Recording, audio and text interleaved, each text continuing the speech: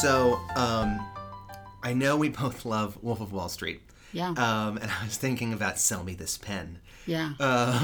Which is a great scene.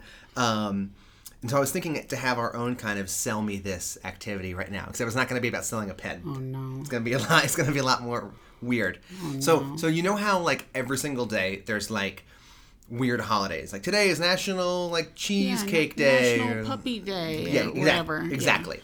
So there's like a bunch of random ones for every single day. Mm-hmm. And so I thought it's an exercise. You can give me a date. It could be your birthday. It could be anniversary. It could be literally any day of the year. Yeah. And I'm going to pull up whatever days there are. And you have, in 2 minutes or so, you have to sell me on why that should be a holiday that we should all be celebrating. Like why it should be a national holiday where everyone's like, yeah, I got plans for this holiday. It's like great. Yeah, you get off of work and yeah. Why it's like so important. Okay, so give you a day. Give me a date.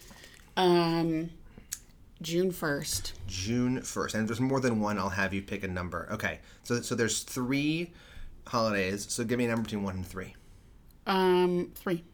Okay, it is Flip a Coin Day. So why should Flip a Coin Day be so important? Why is it important? Yeah, wow. Thank you for that important question. I would love to tell you why Flip a Coin Day is essential and really should be celebrated worldwide.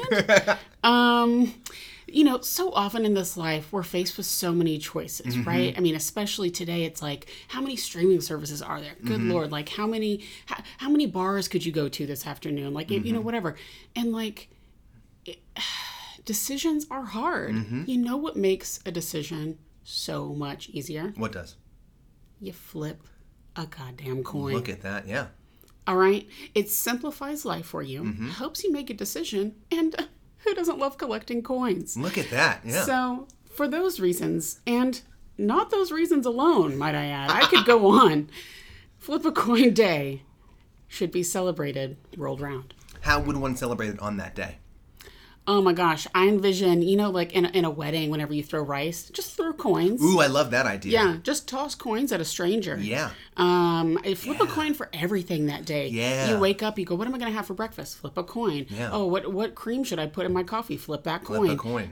Make no decision without flipping a coin first. I think that's really, and maybe like dress up as a coin, like have the children like make their own coin costumes. I love it. All right. Like similar to the Purge, where there's no law for that day. Yeah. Every legal decision is made by flipping a coin. Yes. Yeah, exactly. I pulled you over, or even before that. Okay, someone's speeding. Should I pull them over or not? Flip a coin. Flip a coin. Yes. Does the jury find them guilty? Flip a coin. Oh, so easy. Just for that one day. You know what? Using one day to throw things to the universe. God. Yes, I see nothing wrong with that. That's a great, I thank you. I'm sold. Leave it up to the universe. Leave it up to the fates. Leave it up to something or someone other than yourself. Exactly. I love it. Yeah.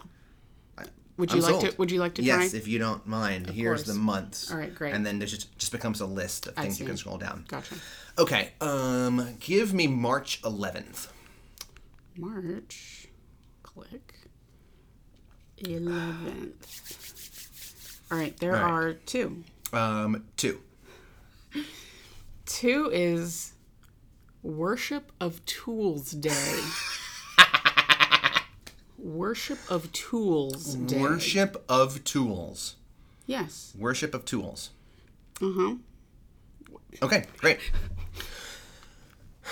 So, in this modern age, this postmodern age we live in, mankind, has slipped farther away from religion, from worshiping a higher power. Sure.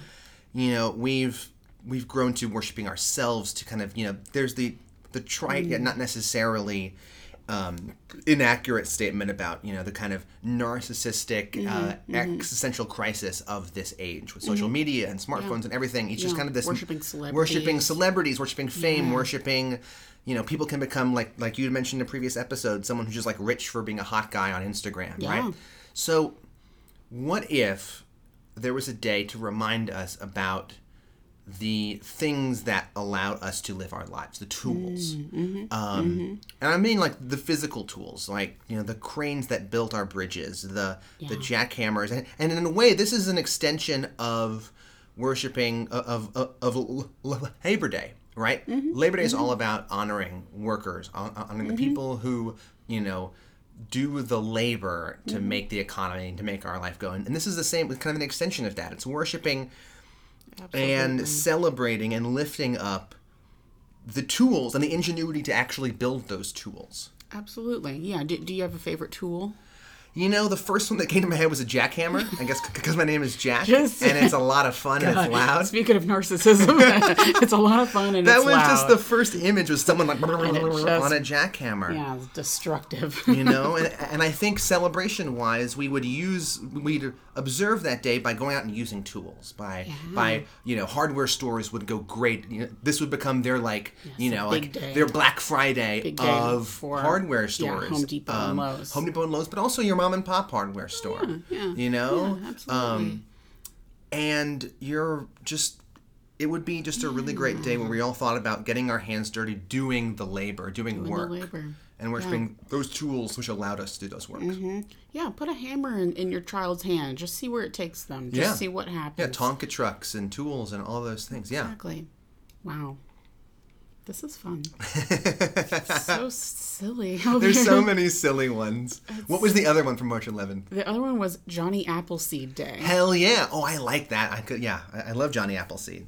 He planted apple orchards to get people drunk. It was all for wine and cider. Yeah, oh man, so many good apple things would be going on that day. That'd be great. Yeah. Yeah, that's really funny. Love it. Yeah.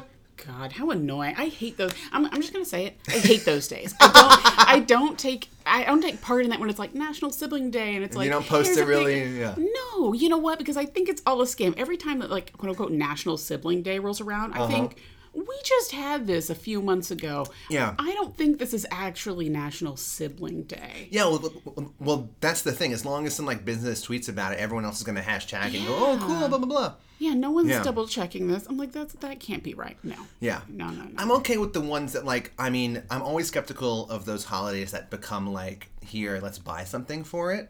But you know, that's the knock on Valentine's Day, Hallmark. It's a Hallmark holiday, whatever. Sure. But I don't mind it, especially because I love craft beer and breweries. I don't mind International Beer Day or International IPA Day because it's like, okay, patronize your local craft brewery. You know, I think craft beer is great. Yeah. Little small businesses, and small businesses are great. Independent breweries are doing great things and creating community. Yeah. Well, and if creating it's neat something that I spaces. like, sure, Exactly, right? I'll take part in the holiday. Oh, National Ice Cream Day, well, I'll twist my arm. Okay, I'll have some ice cream just to celebrate. Just to say, it's foreshadowing of our Eat the Crude. Ba-da-ba-da-da. Wow. I didn't know where I was going when I was saying bud, and I was like, oh, great, now I'm just going to lean into our theme song. I love it. Well, happy Saturday. It's Saturday now. You're listening to this on Saturday. Tuesday or at some point in the future. Or, how's it going? How's that looking? How's the Earth? How's the Earth? Is it still there? Are we just a ball of flames Or yet? is this on a satellite being sent out to the cosmos? Like, you know, how they send those satellites out with like bits of Shakespeare in it, you know. Yeah, We're exactly. gonna be in one of them. Oh, for sure. God. It'll be the sorbet episode in this one. Yeah, this really represents the humanity of Earth here. I was thinking of that though recently, like we had to take when I was the theater manager. We had to take ancient theater history, so we read a lot of the Greek stuff and the Hellenistic works. And like the thing is, like most of the stuff that was performed then is gone. We have no idea. So all we're doing is putting pieces together based on what we know archaeologically and like the text that we've found. Sure. So like Aristophanes has 3 surviving works. Presumably he made a lot more. And I love the idea that, like, what we found and have, like, lifted up as, like, this is, like, Cicero, this is the classics, was, like, dog shit. Yeah. I love the idea that, like, it's, like, the Road Rules Challenge, which Blythe and I love. Oh, sure. Watch the challenge. That and Game of Thrones, the 2 shows that we watch on the actual time. Tuesday at 8, challenge is on. Wow. I love the challenge so much. Judging, I love the great. challenge. But I would love it if, like, that's what survives, right? Yeah. Archaeologists would come in looking at the American civilization 1,000 years from now, and they find fucking, like, like Love Island or whatever. Yes, like an old VHS tape of like Road Rules or something like that, and they're like Twilight. Oh wow, Bella. I wonder what this means. Wow, yeah, humans must have we really did worship Twilight there for a bit. I feel like I've talked about this on the podcast, and like listeners, I'm sorry if I'm repeating myself. I really try not to do that. But there is a performance artist who like touches on this very idea where like he has an old vase from like ancient China, it's from like China in the like 3rd century or something like that, and it's like beautiful and whatever, and he just drops it on the ground and shatters it. And it's supposed to be this like commentary on the fact that like just because, and of course the vase, it turns out, is like, because it's old, we revere it. Yes. But it was just like some like mass factory made, like back then it was like mass made like pottery was in the Roman times too. So it wasn't anything like special really. It's just very old, and he was like, this is trash. It was trash then, and like we're just revering it because it's old, so I'm going to shatter it on the ground. I mean, from an archaeological perspective, those things can tell us things about the history. Like, one of my favorite podcasts is Tides of History, which is an offshoot of the previous podcast, Fall of Rome. And he talks about pottery being everywhere in the Roman world, and it was mass produced. But like that can tell you that like, oh, you could get something in North Africa and have it end up in Britain. That shows you how connected the Roman world was and how it was long distance trade. Yeah. So like there's obviously like educational value to that piece of shit pottery.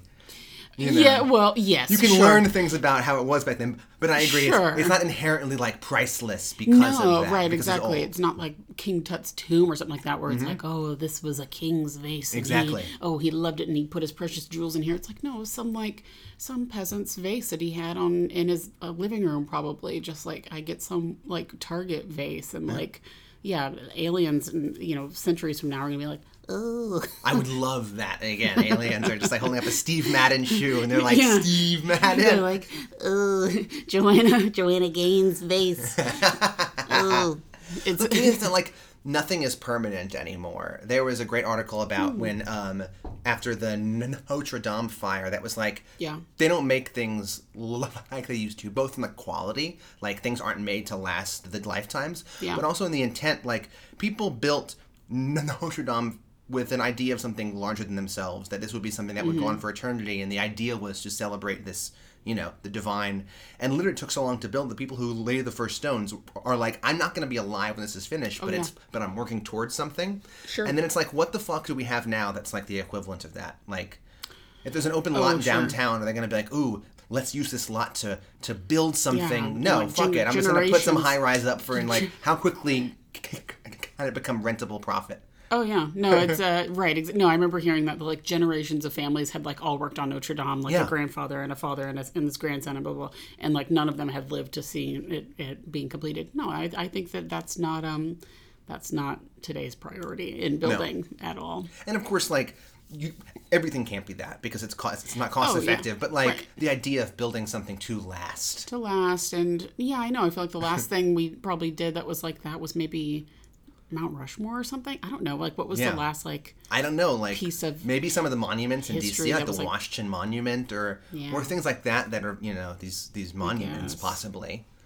Wasn't the Washington Monument built by slaves, at least partially? I'm sure it was. Everything. I mean, like, let's think about Mount Rushmore. It was stolen land. We just blast their sacred Black Hills with pictures of these 4 white guys. So, like, welcome to America. Welcome to America. And I'm glad that America's fixed all of that, and we have all of our issues worked out. I'm glad we're done with that. Yeah, I'm glad we're past that point. We're now in this postmodern, post-racial, late capitalism. History's over. I remember people like the mid-90s, like the height of like the Clinton, like everything's amazing, like vibe, even though it wasn't. Yeah. We're like, history's now done. We've just, we've reached That's it. We're here, y'all. Like, hubris. Oh, how stupid. The hubris. Well, welcome back, everybody, to the Ethical Butchers. I sang on Ethical, you sang on Butchers. That was beautiful. That was great. That was really great. We're going to do the rest of the show really quiet. Just really whispering. Su-Zakana. So, Season 2, Episode 8, Su-Zakana. which is actually, I mentioned the sorbet episode, it's basically kind of like the same thing. Su-Zakana is a small dish usually served as a palate cleanser that's like vegetables in vinegar. And Blythe was like, ew. And I was like, I guess it's like pickled pickled stuff, but if you have to like pickles and that kind of vinegary taste. I like love pickles. vinegar. Me too. I love the smell of vinegar. I love anything pickled. Yeah. I didn't grow up in like the mid-Atlantic area, but I'm fully on board with their move of putting malt vinegar on French fries. Yes. So good. So good. So good. Like, if I get fish and chips, which I had on my birthday a few weeks ago, I'm just drowning it in malt vinegar. Dousing it. So good. It's amazing. Yeah, I know. And like Perry can't stand vinegar, and I clean the house with vinegar, and he's like, well, that's a lot. No, it's not. It's a natural. It's natural. It's a natural cleanser. I clean it with pure ammonia, and that's why I can't see anymore. And just a layer of my skin comes sliding off. I don't have any more fingerprints, y'all. Can get away with anything. Ammonia. That's a smell. Oh my God, yes it is. Ugh, nostalgia, ammonia. Oh, my childhood. That's a smell. All right, so let's get into it. Let's get into it. Yeah. I can't remember we haven't gotten any emails. I can't remember what the last Twitter action was. I feel like we've gotten some stuff. People are just really excited about the last episode that we talked about. Yeah. Just like Will getting out of jail and coming back and being like, I'd like to resume my therapy. Like, that's a big... We get in it this episode. This shit turns. Yeah, we hit another... Like, this episode is the start of another, like... show, basically. Essentially. No, I was thinking about that. I was like, oh man, like, it feels like that orderly from the jail was like a century ago. Well, it feels like Abel Gideon was like earlier Abel, like all that stuff, like season 1 stuff. Yeah. We are so now like in it. Yeah, we're far from that, and we have moved on to a whole other storyline and just like. Yeah. So I think people are just excited about because that episode sort of closes the book on one, and then this episode opens another. This episode's fucking awesome, by the way. This episode is everything to me. Everything. It is everything, and I mean, and we will get into it all, and it is just like next level. Okay. Twitter. We got a few tweets. Like, thanks so much again for folks who follow us and just like. Chat with us about a lot of people were like really excited to watch us drink Malort. I think. Yeah, I was too. Malort's delicious. I love how someone commented. I'm trying to see who it was. Who was like, my boyfriend or something loves it, and I was like, gross. Yeah, your boyfriend. I guess there are folks who are just into it. I'd like to have a talk with your boyfriend. I'm pulling up the tweet right now. Yeah, and you mentioned who tweeted that. It was at Carbon Orchestra. Melissa commented that. So and then you her husband. Sorry. Sorry. And congratulations. Yeah. Mazzles. Mazzles. Oh, fuck. Let me complete this thought for a second. It's not your fault. I'm like screaming at myself. Okay. I keep getting distracted. You mentioned that. Because we're in Nashville, we also like to initiate people into the hot chicken. Fuck yeah, we do. The Hot Chicken Society, which is not a real thing, but... It is now. It is now. So if you ever come to Nashville, please try hot chicken. And try it the hottest that you can get it, I think. Do it. And don't go to Hattie B's. Don't, please. Good God, don't go to Hattie B's. It's just like, it's like the gentrification of hot chicken. It's not terrible. It makes me sad. It's not terrible. No, it's not. It's not bad. I wish it's it was not the worse. worst. I wish it was worse, actually. Like, I want it to be like... Oh, my gosh. I know. I went to Hattie B's not too long ago, and I was like, this just makes me sad. Like, I could be a princess right now, which is where I'm going later today, actually. Oh, fuck. You're killing it tonight. Yeah. So I'm going... I might get some hot chicken tonight. Oh, man. My wife's been sick, and the only silver lining for myself is that it's like, I can eat whatever I want. Yeah. I love she doesn't like hot chicken. She's eating some soup or whatever. I might want. Order some pepper fry or something like that. Haven't had it in a while. But also like a disclaimer. That's a joke to try it as hot as you can. I don't want someone to like. Oh no, I don't think it's a joke at all. No, you should get at least one like to share for the table. Sure, try a bite. Yes. I've had Bolton's hot before, and I almost. I've had extra hot at Prince's and Bolton's. I almost died. I think. First thing I ever had when I went to Prince's in college was I got mild and I got extra hot. Yeah. And I was like, I'm trying extra hot first. That was the first thing I ever had. Yes. Because I was like, I want to have the hottest now. Because I don't want to have medium, which is very spicy, and then like but listen, the mistake punk out. The mistake is you try the hotter, you try the extra hot, and like your mouth goes numb. I loved it. like your nose is yeah. just the snot won't stop. Your mouth goes numb, and then I'm like, I can't. And then the endorphins kick in, though. It's like a runner's But high. you can't taste anything else after that. See, I could. That had the mild, and I thoroughly enjoyed it. I was loving it. But just wash your hands very carefully. Wash your hands. Yeah, don't touch your eyes. Be very careful. And if you have some sort of like heart issue, maybe I don't know. I'm just worried about people who have like a health issue. More so gastrointestinal issue. Okay, yeah, burn a hole in your stomach. That'll hit you later. Yeah. Apparently, I'm sure this is total urban legend, that there are people who are like hot chicken heads, like mega hot chicken heads, who keep a roll of toilet paper in the freezer. Oh, because it will burn. Well, at that rate, you might as well just get like some like baby wipes or a bidet. Yeah, invest in a bidet. I've never used a bidet. Me neither. I've heard it's great. I've heard it's amazing. From several friends are like, it's a game changer, and I was like, I know, really? I know, I've heard that too. I'm scared of it. Really? That's the game changer? Yeah, I'm a little scared, but I've heard nothing but positive reviews. All right, well, there's the challenge for us. We got find a bidet in the U.S. It's impossible. Yeah, where do you think there is a bidet in the U.S.? Let's get on it, listeners. Hit us up with your bidet or story. Especially if you can find one in Middle Tennessee. I'm not trying to. We're not trying to travel that far. Like, okay. Okie dokie. So let's Rolodex somebody. Rolodex, yes. Oh my God. Oh. Too bad there aren't any people who didn't. Oh, too bad there isn't just like nightmare level shit going on in our country right now. It's a shame. No, I mean this week this may be very easy, but I want 100% putting those 25 Alabama senators into the Rolodex. Old fucking white men from Alabama, all white and creepy with their dead eyes and no soul. Asshole. And Kay Ivey. Let's get into the role that white women have to play. Absolutely. In perpetuating all of this bullshit. Y'all elected Donald Trump. Bye. Mm-hmm. Yeah. Thanks. Like, oh my God. I mean, if you've been, I don't know, on Twitter or on Instagram or just like watched the news in the past week, that has like dominated it for sure. These forced pregnancy bills, which are happening in Kentucky, in Ohio, Missouri. in Dakota, Missouri, are horrible. And here's the thing. Most of them, especially Alabama, I don't think any of them are expecting it to ever be upheld. No, they know that. About the lawsuits, which are coming right now. That's the only reason these are happening. Yes. It's to force the hand. And this is who I'm offering up to the Rolodex. Yeah, I've offered it up before, but I'm offering up Mitch motherfucking McConnell. Yeah, because I did some bulletin board line drawing Charlie last Day night. level. And it comes back to Pepe Sylvia. And it comes back. Like, oh, boxes full of Pepe.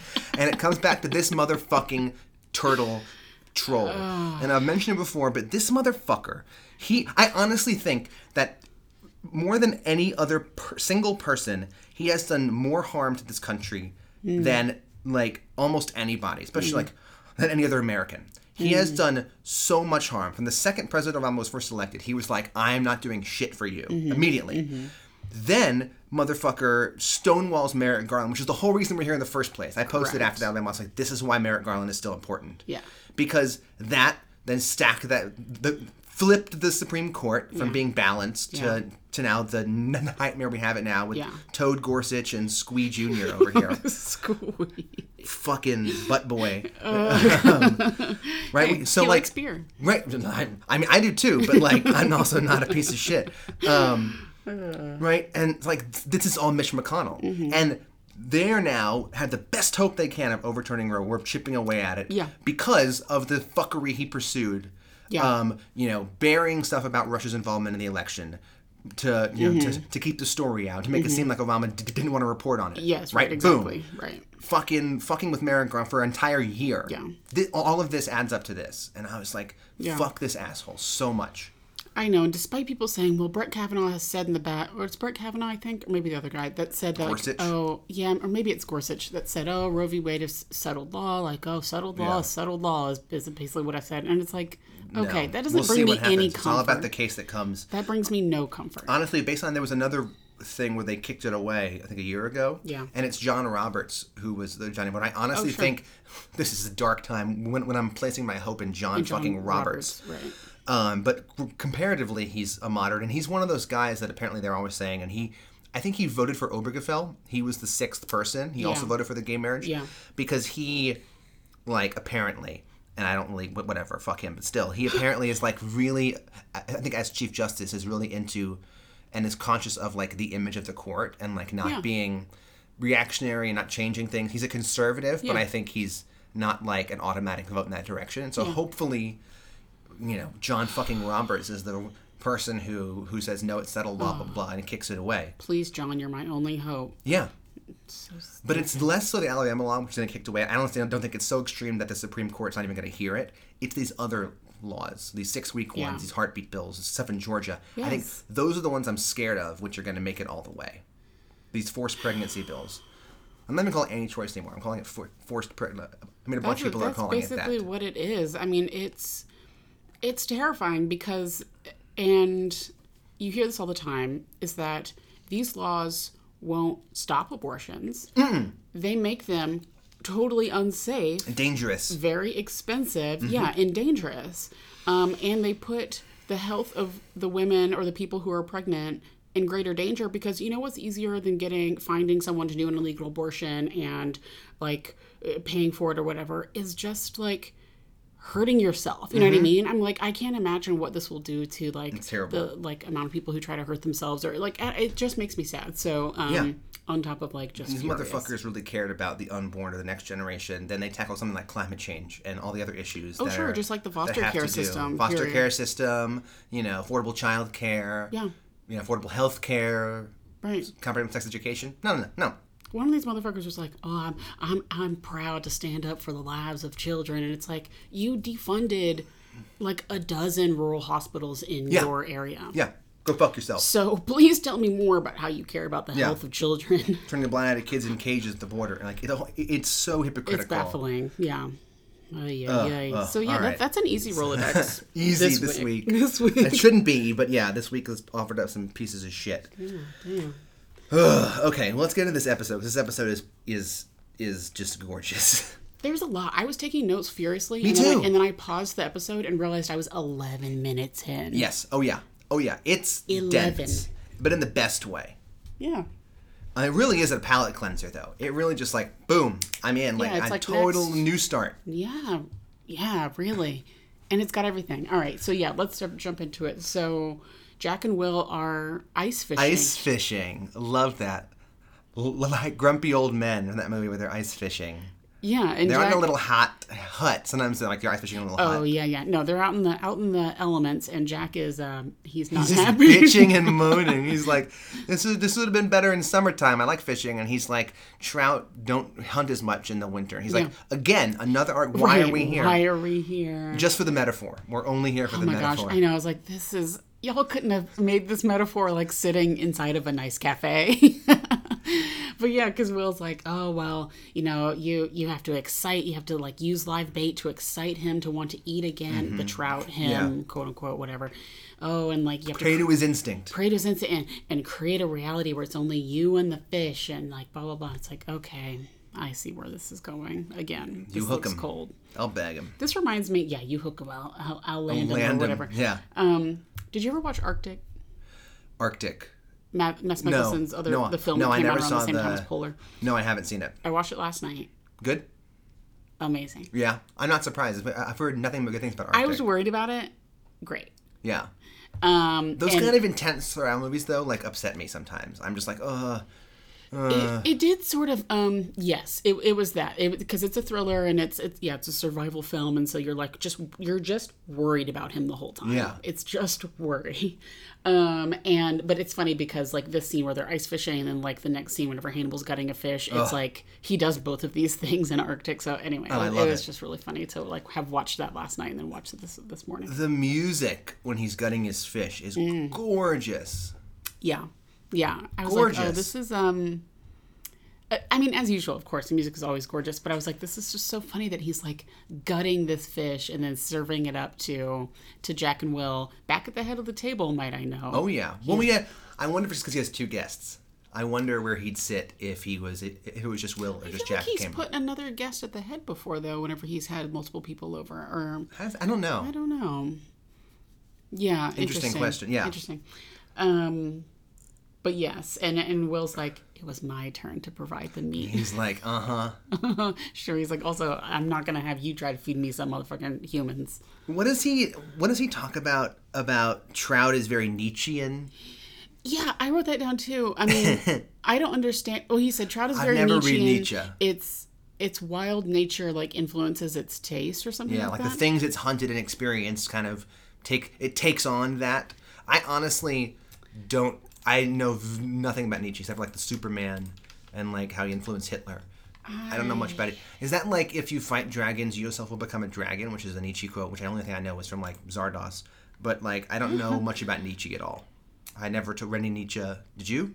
No. Okay. I was trying to like just Google Nietzsche. Google Nietzsche trout. Nietzsche fish. Oh yeah, the claim that God is dead. I don't know. Whatever. Whatever. It's fine. If you know specifically what he's referring to, listeners, help us out. Like, if there are any like Nietzsche scholars out there, I guess. I love whole fish. You ever eaten a whole fish before? Yes. I love it. Do yes. you like it? Does it creep you out? It does creep me out a little bit, but I as you know, I have family in Scandinavia. Oh, yeah. And so that's a typical thing. And so it does sort of creep you out, but it's delicious. It's delicious. I love a whole fish. And he prepared it gorgeously, just gutted it beautifully. I love that Will didn't clean it though. I feel like you catch it and then you clean it pretty soon after, but no, Will was like, here's the fish wrapped in paper. Here you go, bitch. Clean it, Hanny. Yeah, but it looked good the way it looked beautiful. With like the crazy like octopus tentacles on his serving. Yeah, and was it like there was like something coming out of the fish's mouth? Like was the octopus tentacle coming out of the fish's mouth or something like that? I didn't notice that. It was like a mess of fish and tentacles, and then he looks like he like poached it in something because he put the fish was like herbs and stuff, and he put in this water. Well, it makes me wonder if it was like some sort of vinegar, or something or other. Vinegar, yeah. Hence the title of the show. I don't know. Oh yeah. That's very I didn't even think about that. And then I loved like through fucking baited, like through gritted teeth, Will is like, this fish is delicious. Yeah. It's almost like he doesn't want to have to say it. No, of course not. Yeah, no, of course not. But but it did look good. Oh, it looked great. And then I was like, isn't it though? Like, I know. Bitch, I cooked it. Bitch. I cooked it. Yeah, that was interesting seeing. Yeah, the three of them. And then just this poor dead horse. Yeah, I was worried about the animals jumping ahead when like all the animals were missing. We'll get to it. Yeah. I was really worried. Yeah. I was fin to see like a bunch of dead dogs, and I was like, oh no. And thankfully we didn't see any. I was like, you just saw we know what happened horses. to them. We didn't see it. So. Yeah, I know. So yeah, there's like a dead horse, and a vet comes in and he's like, oh, when did this horse have a C-section? This horse didn't have a C-section. He's like, who did this C-section? Like it was like a terrible C-section. Yeah, like just a botched sewed up. Ugh, cuts it open. Bleh, gross, and like a body. There's a lady in there. Bleh. And it was so gross. Like he's like a tarp. It's like all the guts are spilling out. Nobody does gross quite like the people of the production of Hannibal. No, Brian knows what to do. He knows how to design things. Yeah, and then credits, and then we're back in the stables this time with Hanny and the FBI. Yeah. I love the Hannibal reflection in the horse's eye.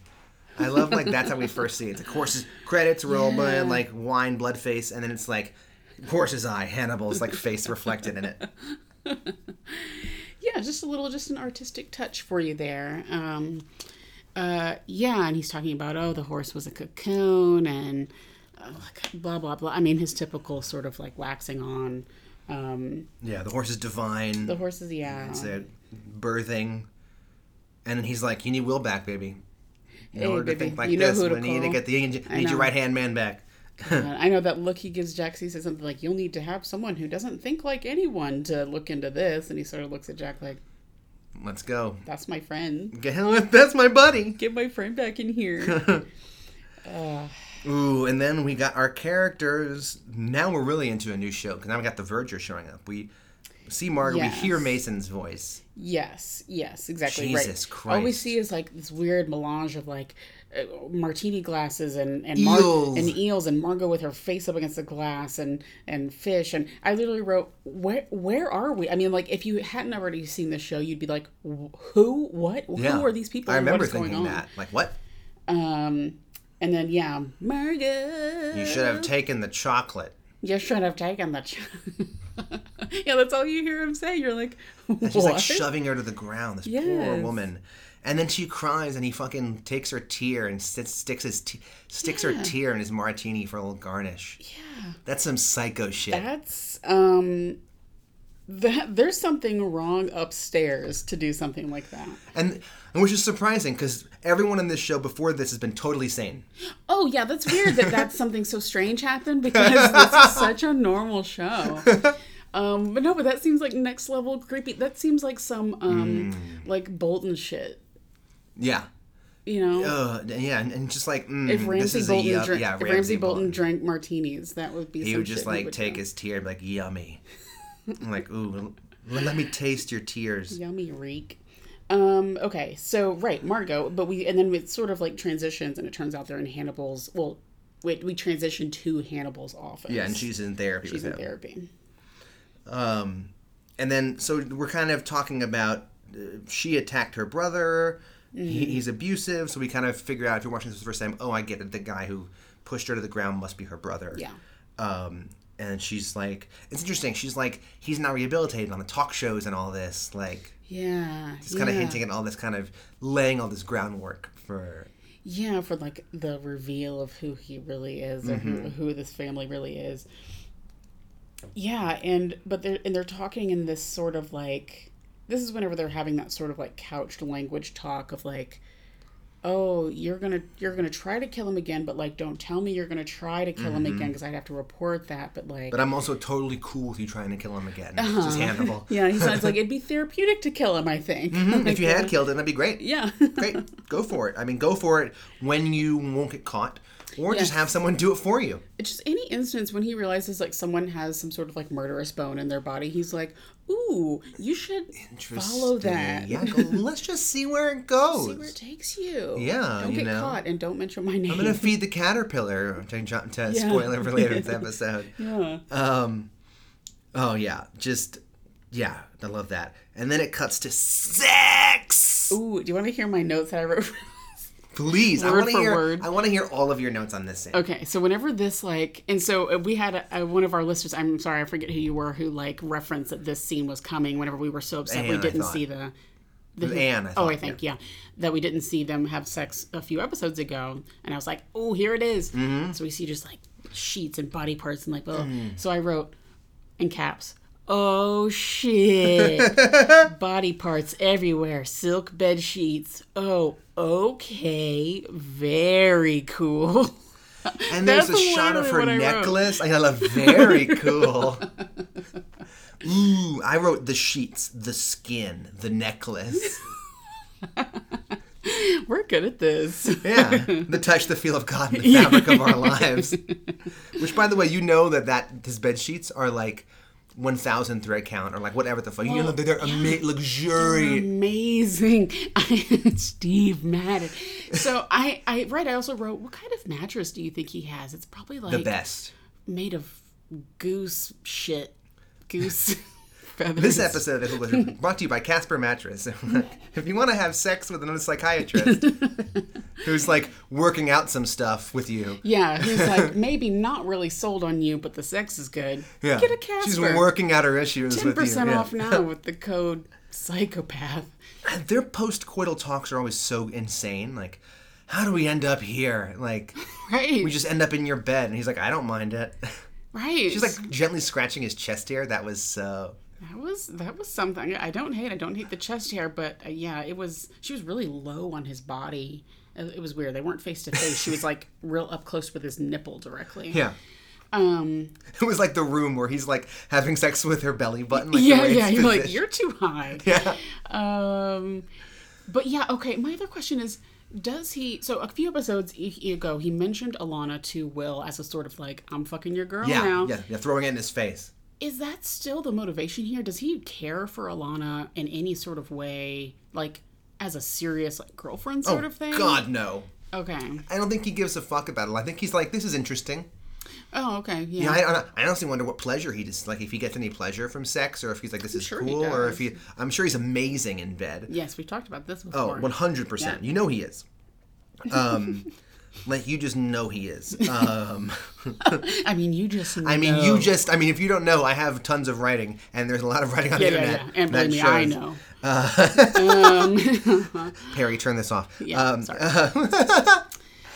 But, like, and Anne mentioned that this was, the way the sex scene was shot was inspired by that scene in Fight Club, where Yeah. I think he's having, like, it's Helen Bonham Carter. Yeah. And it's just, like, this crazy, like, shots. Like, who's where? Like, kaleidoscopic and kind of, like, dreamy. You see a chin, then you see a butt. You see her back, and so there was a moment, I was trying to figure out positions. I was like, okay, there's one moment where you see, like, legs are up, and the carpet's like, okay, this is missionary, and there's another moment when I'm like, it seems like he's behind her, but, like, they're laying down. He's not, like, full, like, dog, like... He isn't doing a Patrick Bateman and, like, flexing in the mirror. Like, looking at himself in the mirror. Just truly. When I first saw American Psycho and that scene was unfolding, I couldn't stop laughing. He's just, like, having sex, and he's just, like, flexing his biceps at himself in the mirror. It's supposed to be funny. That whole movie is amazing. And, like, I remember watching it and being like, that person's in this cast? Like, fucking... I can't remember his name. Y'all know. You guys know who I'm talking about. You know the guy from the movie? You know the guy? Okay. But she's wearing a necklace, and I was like, the necklace, the starfish. She kept her starfish necklace on for bed. I guess so, because Lord knows she doesn't have any other necklaces. But she wasn't wearing it later on, I don't think. Was she not? I didn't notice. Or at least the blouse she was wearing didn't allow us to see if she was wearing it. There you go. She's hiding it from herself, ? Ooh. Yeah, chew on that. His bedroom is so tweak. His bedroom's tweak. Green, the drawings everywhere. The drawings that flank the bed. Like a carpet that I was like, this carpet's this rug's like too small for the bed, but like, all right, I'm not gonna like judge that hard. But yeah, it was like dark, of course, like dark walls and dark curtains. I also thought, does he do his own laundry and make his own bed? Like, imagine Hannibal making his own bed. I bet he makes it. No, I bet he makes his own bed. I bet he makes it like crisp lines. Ooh, yeah. Hotel tuck. Well, I wonder. His house seems to be massive, and he had like a full serving like Downton Abbey-esque like maids during the dinner party. Does he have a basement he could totally full of have help. workers? Hey, he could totally have like a maid or two. I'm sure he has a woman or two or three or men, whatever. He doesn't judge, who clean his home. Yes, he definitely has a cleaning service. But I bet he does the bed. I bet he makes the bed. I just feel like that's just like so a level neat. of intimacy and like, oh, okay, he just needs it to be like perfectly. I think so. Interesting. Wasn't there a scene like way earlier in season 1 when he like straightened a pencil on his desk or something? Yes. Like someone, So like I think it's like that. Yeah, and he's one of those massive bedrooms that like super luxurious, like the bench at the foot of the bed for you to sit and put your shoes on. Love that. Love that. When we move, we're putting a bench at the end of our bed. That's been like, I don't know why that's like a goal to have in life. Yeah. You're just like tired of sitting on your own bed to put on your shoes. And just these, these sheets are amazing. Oh, they're good. Like cream color, they're soft. Again, I'm sure he like imports them from France or something like that. Gorgeous. Yeah. And then I love the cut from this bed's talk. Yes. They're talking about like, should we fuck or whatever, and then she's like pining away from Will, which is obvious. She's fucking him to work out her issues about Will. She's like fucking him to work through some stuff. And he's like, Will didn't try to kill me. He tried to protect you. And I was like, interesting. Like you mentioned when Hannibal threw him in his face, I was like, that's interesting. Hannibal's kind of like, he thought that he's taking up for Will. Yeah, he is. It really, and through this whole episode, he does. Oh yeah, takes up for Will. Time after time after time. Time after time. Boom. Yeah, that was a moment, right, where he's like trying to get Will back into everyone's good graces again. Mm-hmm. And trying to bring him back into the fold of the FBI. Definitely. And right, I was like, oh, okay, well, that's... I don't know. I guess he's like, I'm ready to move on from this whole, like, I tried to kill you, tried to kill me, like, let's be friends and try to get things back to normal. Meanwhile, Will is, like, trying to make Hannibal, at least this is my interpretation, trying to make Hannibal think that things are back to normal, but really is, like, still trying to, like, plot with Jack to, like, catch him. Mm-hmm. You catch him, I'll land him, or whatever. Definitely. It's, there's a lot of, well, that's so interesting because later, when, they're in the interrogation room, it's Jack, Hannibal, and Will. I'm jumping ahead, but whatever, it's kind of relevant what you said. So earlier when they're having the whole, like, you hook him, I'll land him. Right. I'm like, okay, they're on the same page now. Right. Hannibal, like, Jack still doesn't trust him. And then later... Yeah, I know what you're talking about. He goes like, I was fooled or something. I can't remember the line. I might have had it written down. Yeah. When he, and then Jack's like, yeah, but you were wrong about that. Yeah. Will goes, I know what it feels like to be pointing in one direction and everyone not believe you. And then Jack's like, yeah, but you were wrong about that, and leaves. Yeah. And I'm wondering, does Jack believe that, or is Jack just saying that? I had that same thought. Yeah. I don't know. I know. That's why I'm like, I can't tell what everyone believes at this, specifically Jack and Will. Jack. I can't tell where they are. Yeah, with each other. With like, each we know what other. Will knows, we know what Will thinks, he's right. But where is Jack's thinking right now? And I'm sure Jack is smart enough to not be like, oh, yeah, you're right. It really was Hannibal. You know what I mean? Like, I'm sure he wouldn't have said that. So I have a feeling that was that's interesting. Yeah, him putting it on, yeah. and at least in front of him. Yeah. In front of Hannibal. But just that the cut from the sex sheets to then the sheets peeling back from the corpse, that was beautiful. Oh, editors. Life in uterus is not always safe. It's not a very safe environment. Fucking Price as the crazy. I love his lines. Yeah, this was... Sharks eat each other, and then there's a good chance that you and I have eaten devoured a twin. He's like, I didn't, though. Not the cheeriest voice. Like, this is hilarious. Oh, sure. It's just science. It's trivia. Yeah, it's just... Yeah, so they're looking at that corpse, and they're like, oh, something's in her mouth. Something's packed in here pretty good. Yeah. Some dirt or something. And they sort of move it aside, and, like, what, dust comes out of her mouth? I looked really down for a hot second, and I looked up, and they're like, what is that? And I was like, what the fuck did I miss? But I didn't rewind. Yeah, there was, like, some, like, dirt packed in her throat. Yeah. And it was, like, in a way that, like, someone had to have done it rather than her, like, just, like, eating dirt. And, yeah, something, and they were like, okay, great, weird. Oh. She's a heartbeat. She has a heartbeat. She's rigor mortis. She's a heartbeat. Oh, something's beating in there. And the bird. The birds. Oh my god, let's drill into their, drill into the ribs. Yeah, the chest cavity, cranking it open. Oh, it's crazy. I love the sound mixing in this show. Always. Crank, with the score. Yeah. And that bird's still alive. I know, and just shaking off the blood, and it's like, all right. Yeah, that was really creepy. I wrote "crank that bish open." Crank that bish. That's rude. When do you want to break? Let's break now, because why not? Yeah, because we go back to the stables now and meet. Let's do it, Peter. After that. All right, Melina, do you want to get our ETC? Yes. Okay. I had to think about it. Like a pause, like, do I really want to go through with this? Yes. I honestly think this one could be okay. So it's something frozen. We have an ice cream product or a frozen dessert product that we will be consuming. So Melina came in today with a cooler bag, and I'm like, what's that? And she just has like, it's tonight's thing. And so she just ran out of the studio, guys. So you're left with me alone, just jabbering onto the microphone. I'm back. And Melina's back with our frozen treat for Eat the Crude. After we do our song, I want you to introduce and describe what the heck we're going to be putting in our bodies. I sure will. Eat the crude. Eat the crude. Eat the crude. Eat the crude. Eat the crude. I love Melina's dance moves, guys. I wish you could be in the studio with us. Oh, but they can't. Too bad. Too bad. No, thank you. All right, so today, everyone, we have mochi ice cream. I hope I'm pronouncing that right. Mochi? Yeah, I've only heard of that through like those tasty BuzzFeed videos. And they're like, making mochi. And I'm like, well, I watch it. I love to watch it like 8,000 times. Right. Yeah, you can, I mean, we just got these at like the grocery store or whatever like that. It's described as premium ice cream wrapped in sweet, pillowy dough. Great. This is specifically green tea flavored ice cream. Yeah. We've had things that have been green tea matcha flavored. Yeah, we had some matcha stuff before. We weren't into it. So this is.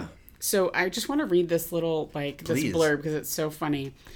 Describe on the back of the box. So this brand is called Mimo. Great. It says, Mimo is a miraculous match of magnificent mochi dough with marvelously mouth-watering ice cream. But if you had to describe it with just one word, it would be... I fucking knew that was coming. These mind-blowing mouthfuls come from master mochi makers who methodically mix and meld the mushy mochi with milky, melty ice cream. The result? A majestic marriage of mesmerizing flavors that'll make you say... That'll make you say, More. More. More. Okay. So that is some like fucking Wonka level, right? I've had the vanilla flavor and I've had the mango flavor. I would imagine mango will be really good. Mango is delicious. Vanilla was not so much. Why is it Publix? Yeah. Oh, you guys are Publix heads, that's why. Big time. I knew what your brand Publix is. loyal. I'm a Kroger head, but no big deal. I'll say the first time Perry tried this, sorry, Bear. The first time Perry tried this, No, drag him. It's a weird, Sell him the out. texture is so strange, and you sort of fight with it as you eat it, and he goes, I feel like I'm making out with it. Whoa, it's so strange. It's so So weird. it's covered in powdered sugar. No, it's not Or powdered like sugar. flour? It's like flour. Yeah, it's flour. That's really weird. It's really weird. You think it's going to be like powdered sugar and it's flour. So already this is strange. It's covered in this dough and yet it's cold because it's ice cream. Right. And it has a give to it, kind of like silly, like it's like a it's stress ball. Yeah, except it doesn't bounce back. It's definitely like All right, moldable. and now I'm just covered in flour. I We're know, like just I know. like- I'm so sorry. All right, we're gonna dive into Here we it. go. We're gonna make out with this. Oh wow, I am making out with that. Okay. Whoa, Oh my gosh. it's really cold. What? Because it's ice cream. The flavor is not great. I actually don't hate it. This is honestly with the chewiness and the tea taste. It's almost like I'm having bubble tea, which I love. Listen, I love bubble tea more than the next person. But this, the dough is, it's the texture of it that I can't stand. I feel like I'm eating just like raw cookie dough or something like that. That like, See, I'm into it. oh no. I'm really into this. It's a strange. Honestly, Yeah. the texture in my hand Yeah. is weirder because I can feel the flour. There's this pillowy, floury powder, and then it's cold, but it has this weird give to it. So your brain, when you're holding it, is like, "What the fuck am I holding?" Oh, that's the thing. It's like you read the description, you're like wrapped in pillowy dough, okay, and then you're like, whoa, this really is like. It's like a give. It's not Yeah. like hard. Like I think of dough, I think of like it's in this harder dough. You have to kind of crunch into or bite into. It's really soft. Thank you. Here's a napkin for you. So, I honestly didn't mind that, and I bet the mango or vanilla would be really, really solid. The mango was much better. I was not a fan of this flavor, as we've talked about before, but It's not as grassy as like matcha shit. This is like green tea. yeah, because we had that matcha pocky. Yeah, and that tasted was- like grass. I didn't like it. Yeah, But this, you would do this again? oh yeah, I might Yeah. when we finish recording have another one of those balls.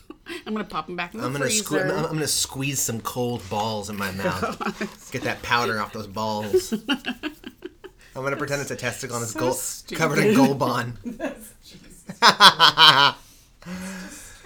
Yeah, you know what? I don't think it is disgusting. I think you're judging my choices right now, and I don't. We live in it's 2019, okay? Again, Melina went out to put it back in the freezer, so you guys are stuck with me for the next 10 seconds while I ramble about things.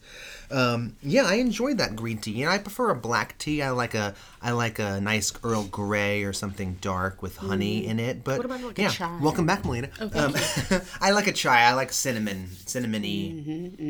Yeah.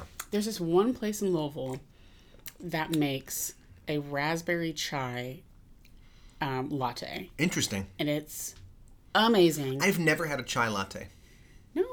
I've had chai tea. Oh, just like regular chai. and then I've had lattes a million times, but I've never had like a chai latte. What is it? Is it like, is there espresso in it also? I don't think so. I think it's just the steamed milk. or Steamed something milk. Got it. That's in there. Word. Delicious, and that place in Louisville is amazing. It's the only place I've tried to recreate it myself. Can't do it. So it's like the only reason. What's I go back their to that city. secret? The only reason. Fuck bourbon. Fuck whatever Fuck restaurants. anything. Fuck the Muhammad Ali Museum. Fuck you all. Yep. Great. I'm in. Great. Great. I'm here to be a hater. Um, We hate the crude. Hate the crude. Hate the crude. Hate the crude. Hate the crude. Time for costumes. I'll just carry this note until we keep going. More. More. So stupid. Okay. I'm like Hanny's plaid. I wear it every day. Wear a jacket to dinner, Will. Prison food will make you thinner, Will. What's he wearing? I let it fly away. That's the bird. Yeah. Okay. Nelly Furtado, yo. Nice. Is that also your exit music? It is not. I got something else. Don't you worry. I really hope that it's this specific song. This specific song? Mm-mm. The one in my brain. It probably isn't. And if it is, then we are some kind of podcasty hive mind now. We have become one. So honestly, not much. I'm excited. This is a great portent because we have Margot who shows up, and Margot wears some interesting outfits, yes. and I can't wait for the future of Margot and what that portends to. Yes. You said there's not much in the way of outfits here? There's some. I don't know. I feel like some of our heavy hitters aren't bringing it. There's no Freddie. Oh, sure. They're not bringing the fantastic, but there are plenty of outfits. Yeah, there are. Like, they changed I'm going to clothes. remember as we keep talking. No, you're fine. So during the dinner scene, it's interesting. Will's wearing this nice jacket, dark shirt. He looks great. He looks great. Nice, like, navy button-up shirt. Right. And Jack looks really great. Jack looks really great because he's wearing a lighter shirt. And it's a nice shirt. And it's a nice one, right? With, like, a nice, just, like, geometric tie. Because usually dark he goes blue with suit. that dark blue suit and, like, a pocket square, I think. Mm-hmm. I was like, oh, you look nice. You're not wearing that same old bullshit that, like, red shirt, red tie like you're wearing later on. Well, I feel like when you have to wear a jacket and tie for work every day, there's, like, different levels, right? There's, like, his, like, whatever purpley orange, his insane color shirts, which are just, like, they're fine, but they're the cotton dress shirts. They're just, like, everyday workwear. Yeah. And this shirt is not... He doesn't come from work. He came for dinner. Yeah, yeah. And he's wearing a really nice kind of like... Hannibal wears these. Like the fabric is a little bit... It's not just like... It isn't a smooth, straight colored shirt. It has this kind of bumpy like fabric to it. Textured, thank you. And it's gorgeous. He looks great. He did. I was like, what is different? Because you look nice. Side note, how's Bella doing? How's Bella doing? Where's Miriam? Oh, good God. Yeah, where is Miriam? All right, sorry. Off topic. Where's Shelley Miscavige also? Yes. Keep asking. That's for our other podcast, Where's Shelley Where Miscavige? is Shelley? Yeah. Yeah. It's behind a paywall, but you're going to love it. It's worth it. Yeah. We have a Patreon. We're going to say $49.99 an episode. Exactly. And the money all goes to our e-meters. Yeah. And then Hannibal's got all the plaid. He's got like a plaid as fuck brown suit. Yeah, 3-piece, of course. A silk pocket square, paisley tie. But I was like, yeah, plaid. He wears plaid pretty much this whole episode. Wears plaid every day.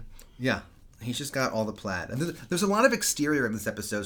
So there's just... Yes. We're drowning in knit hats and puffy wool coats. Hannibal has a beautiful overcoat. Yes. In the stables. Yes. No, but I know. I was thinking that whenever Zeller later on was talking to Will, and I was thinking, God, both of you guys are wrapped up in just like sweaters and scarves. Like, yeah. Like down zip up jacket, the hood, the beanie.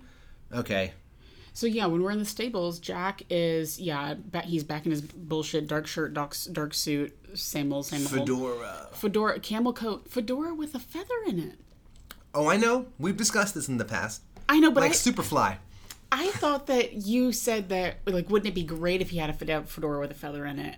I said that a while back, and then I pointed out, I think it was last episode when he had, or 2 episodes ago, when he had the, like, Go In My Way or something like that. I noticed a little feather in his fedora, and I was like, what? What? Right, huh? Say what again? Yeah. Yes. Oh, yeah. Fedora with a feather in it. It's crazy. I love it. And it's such an out-of-character choice. Well, yeah, and it seems strangely, like, if you're going to a crime scene, I'm going to be wearing boots I don't mind getting dirty, maybe the coat I don't love so much. It seems like he's wearing his, like, nice hat and his, like, nice coat. You know what I mean? Yeah, and like he's the kind of guy who's gonna wear like a winter hat like that, not like a Will Graham Zeller over the ears like warmer winter hat. Yeah. Like a wool winter, Which, like a wool fedora. Honestly, Jack could use. He's missing hair up there. Like he couldn't use a nice like wool cappy, thing. But I do have a winter fedora similar to Jack's. It doesn't have a feather in it though. I did not want a feather in mine. You're gonna want to get one. It does keep your head pretty warm when it's wool. I mean, your ears are uncovered is the problem, and I have to wrap like the behind the head ear muffs. I feel like Jack has those too. So does maybe, he? Okay. I feel like I've seen him in that. So I feel he's probably covered. All right. I'll stop worrying about him.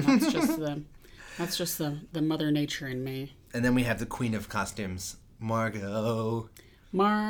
She's wearing... Please explain. Please. Can I say? Please. And I'm not exaggerating. The biggest collar the world has ever seen. Thank you. The Guinness World Record setting collar. This puts those collars that they wear in Goodfellas to bed. To shame. And it's standing up, so it's like a turtleneck. I mean, it's the collar crazy. is sitting up so high on her neck. It's amazing. And then she's wearing like a dark suit. She looks great. It's like a pantsuit. I wrote it had rivets in it. Yes, right. I said it has some sort of like studded studs detail. Yeah, it did look like rivets. But they went up the lapel too. I think. Okay, I'm pretty sure they went just lapel. noting them around her waist, but yeah, okay. So up the lapel, and her arm is hurt. Yes. And I don't know if we see it in this scene, but later on we see it's a leather sling. It's a nice sling. She's like, if I'm going to have a sling, I'm going to have a leather sling. It's not that standard hospital, like, canvas, Fuck like no. something. This is Margot Verger. She's an heiress. She's a pig heiress. She's going to have a nice leather. She's going to have it. You're right. She's going to have a nice arm sling. Can we talk about what's in her collar? Because I don't even know how to even begin to talk about it. Is it just like a choker or something that went around? Yeah, I wrote like metal. Metal tie, question mark? Yeah. It's what you would wear where a tie would be. Yes. But it's a metal... Just bar thing, right? I know, that's why I was like, is it must be like a metal tie, like a metal choker type thing to keep that goddamn collar up so high. It's crazy. It looks, but yet she looks amazing. Great. Oh, and she always has the like pop of red color on her lips too. Yeah. Gorgeous lipstick. Yeah, dark hair. I mean, it suits her. I was like, all right, well, we're lacking in Freddie, we're getting in Margot, so I can rest easy this evening. Oh yeah. Okay, and then Hannibal is wearing just like a brown plaid suit. Okay, I didn't even notice what he was wearing in that scene. Honestly, I had to force myself to notice because I was like just staring at Margot the whole time.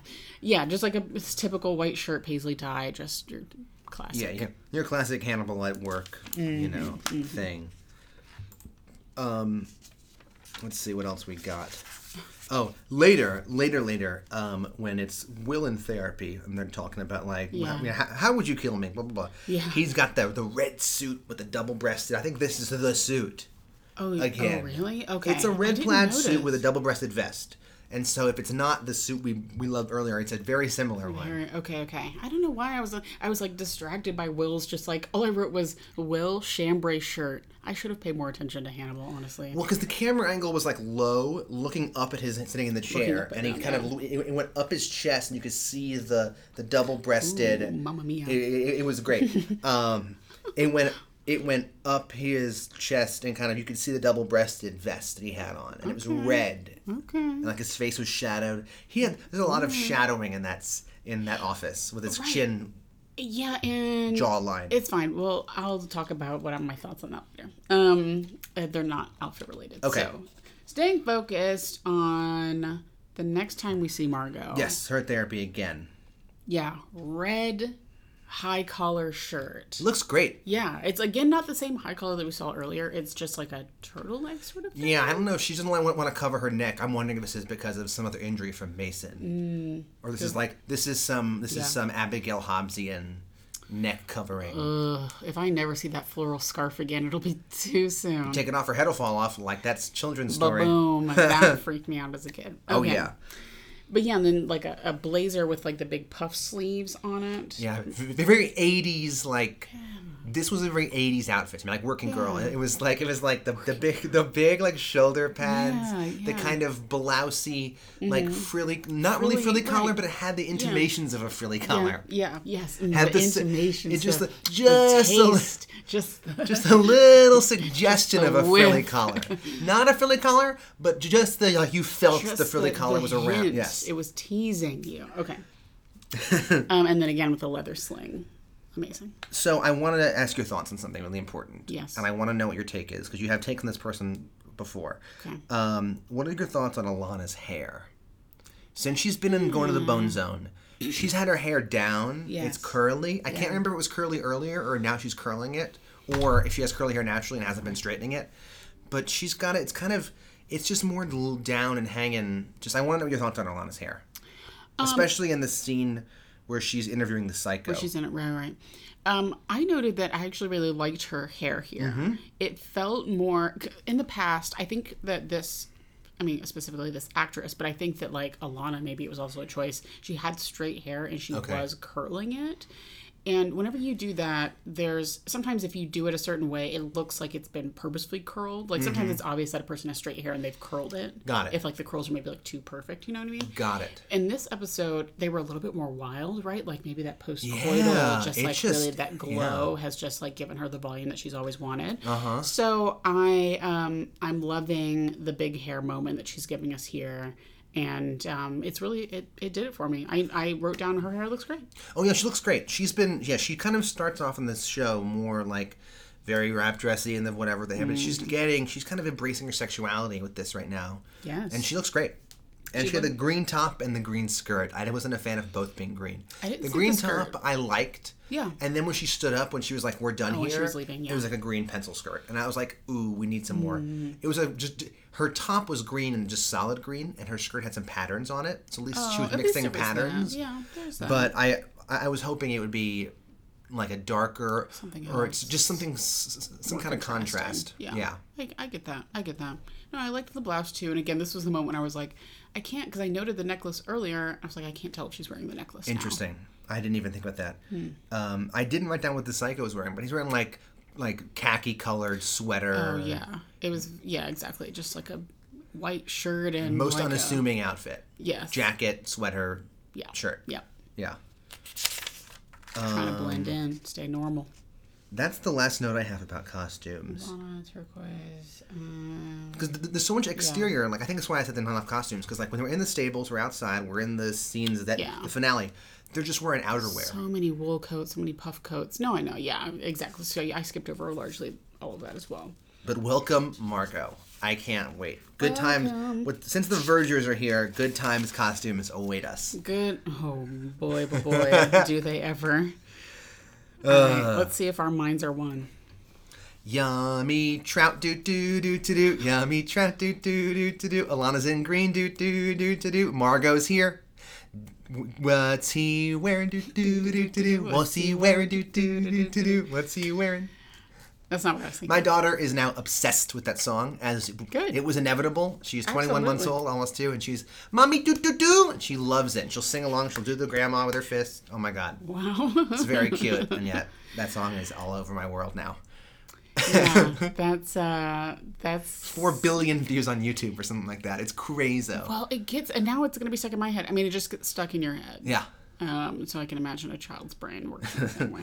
I was thinking of the song "Beasts of Burden" by Rolling Stone. Yeah, I was thinking of somehow doing Wild Wild Horses, but I like Beast of Burden. Yeah. That would have been a good one to do. Interesting.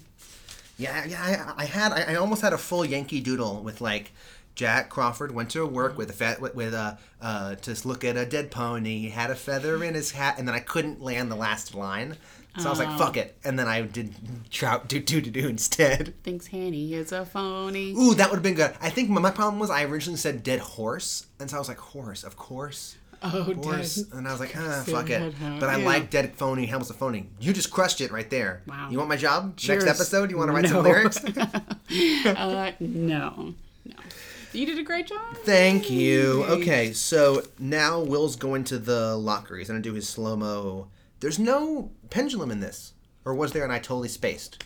If you did, I did as well. I don't recall a pendulum. No. He recreates it, and it's really extra. With the, like, fancy bird cage. Really? Coffin berth. Again, I feel like I just, like, wasn't paying attention during this part. I don't know why. I was just like, all right, this again. I wrote, he looks good with his hair down. He has a slow-mo walk, like slow-mo, because it's in slow-mo, through the stables. Yeah. To get to the stable, slow-mo. He looks in the stable, pulls the picture out, and his hair is just down. It's curly, as Yudachi's hair is. Right. And usually it's like kind of pushed back, or kind of just like who gives a fuck, but it's kind of falling over his face a little bit. He looks good. Well, I mean, he's a beautiful man, Hugh Dancy. Obviously. I'm sad I missed that. But yet, he's a gorgeous man, and yet this show, like, really, like, not frumpy, but, like, doesn't do him any favors. Yeah. And intentionally, because Will is not supposed to be, like, this gorgeous showy guy. Right, exactly. Right.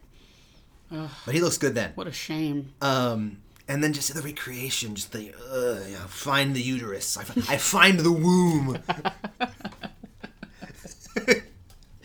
I don't know why this. Find the uterus, like pin the tail on the donkey. Let's get some Alabama senators to do that. Yeah. See if they can fucking find the uterus. I bet they can't. The uterus, you imbeciles. Probably not. I thought it was all the vagina. Samantha Bee has a whole bit on this, like where she's like teaching senators sex ed and like female anatomy. This was grief. Where am I in my notes? I don't know where you are because I can't see your computer screen. So. I just keep reading the sex scene over and over. All right. The bitch has something packed in her mouth. Well, Dad, we already did that. We are.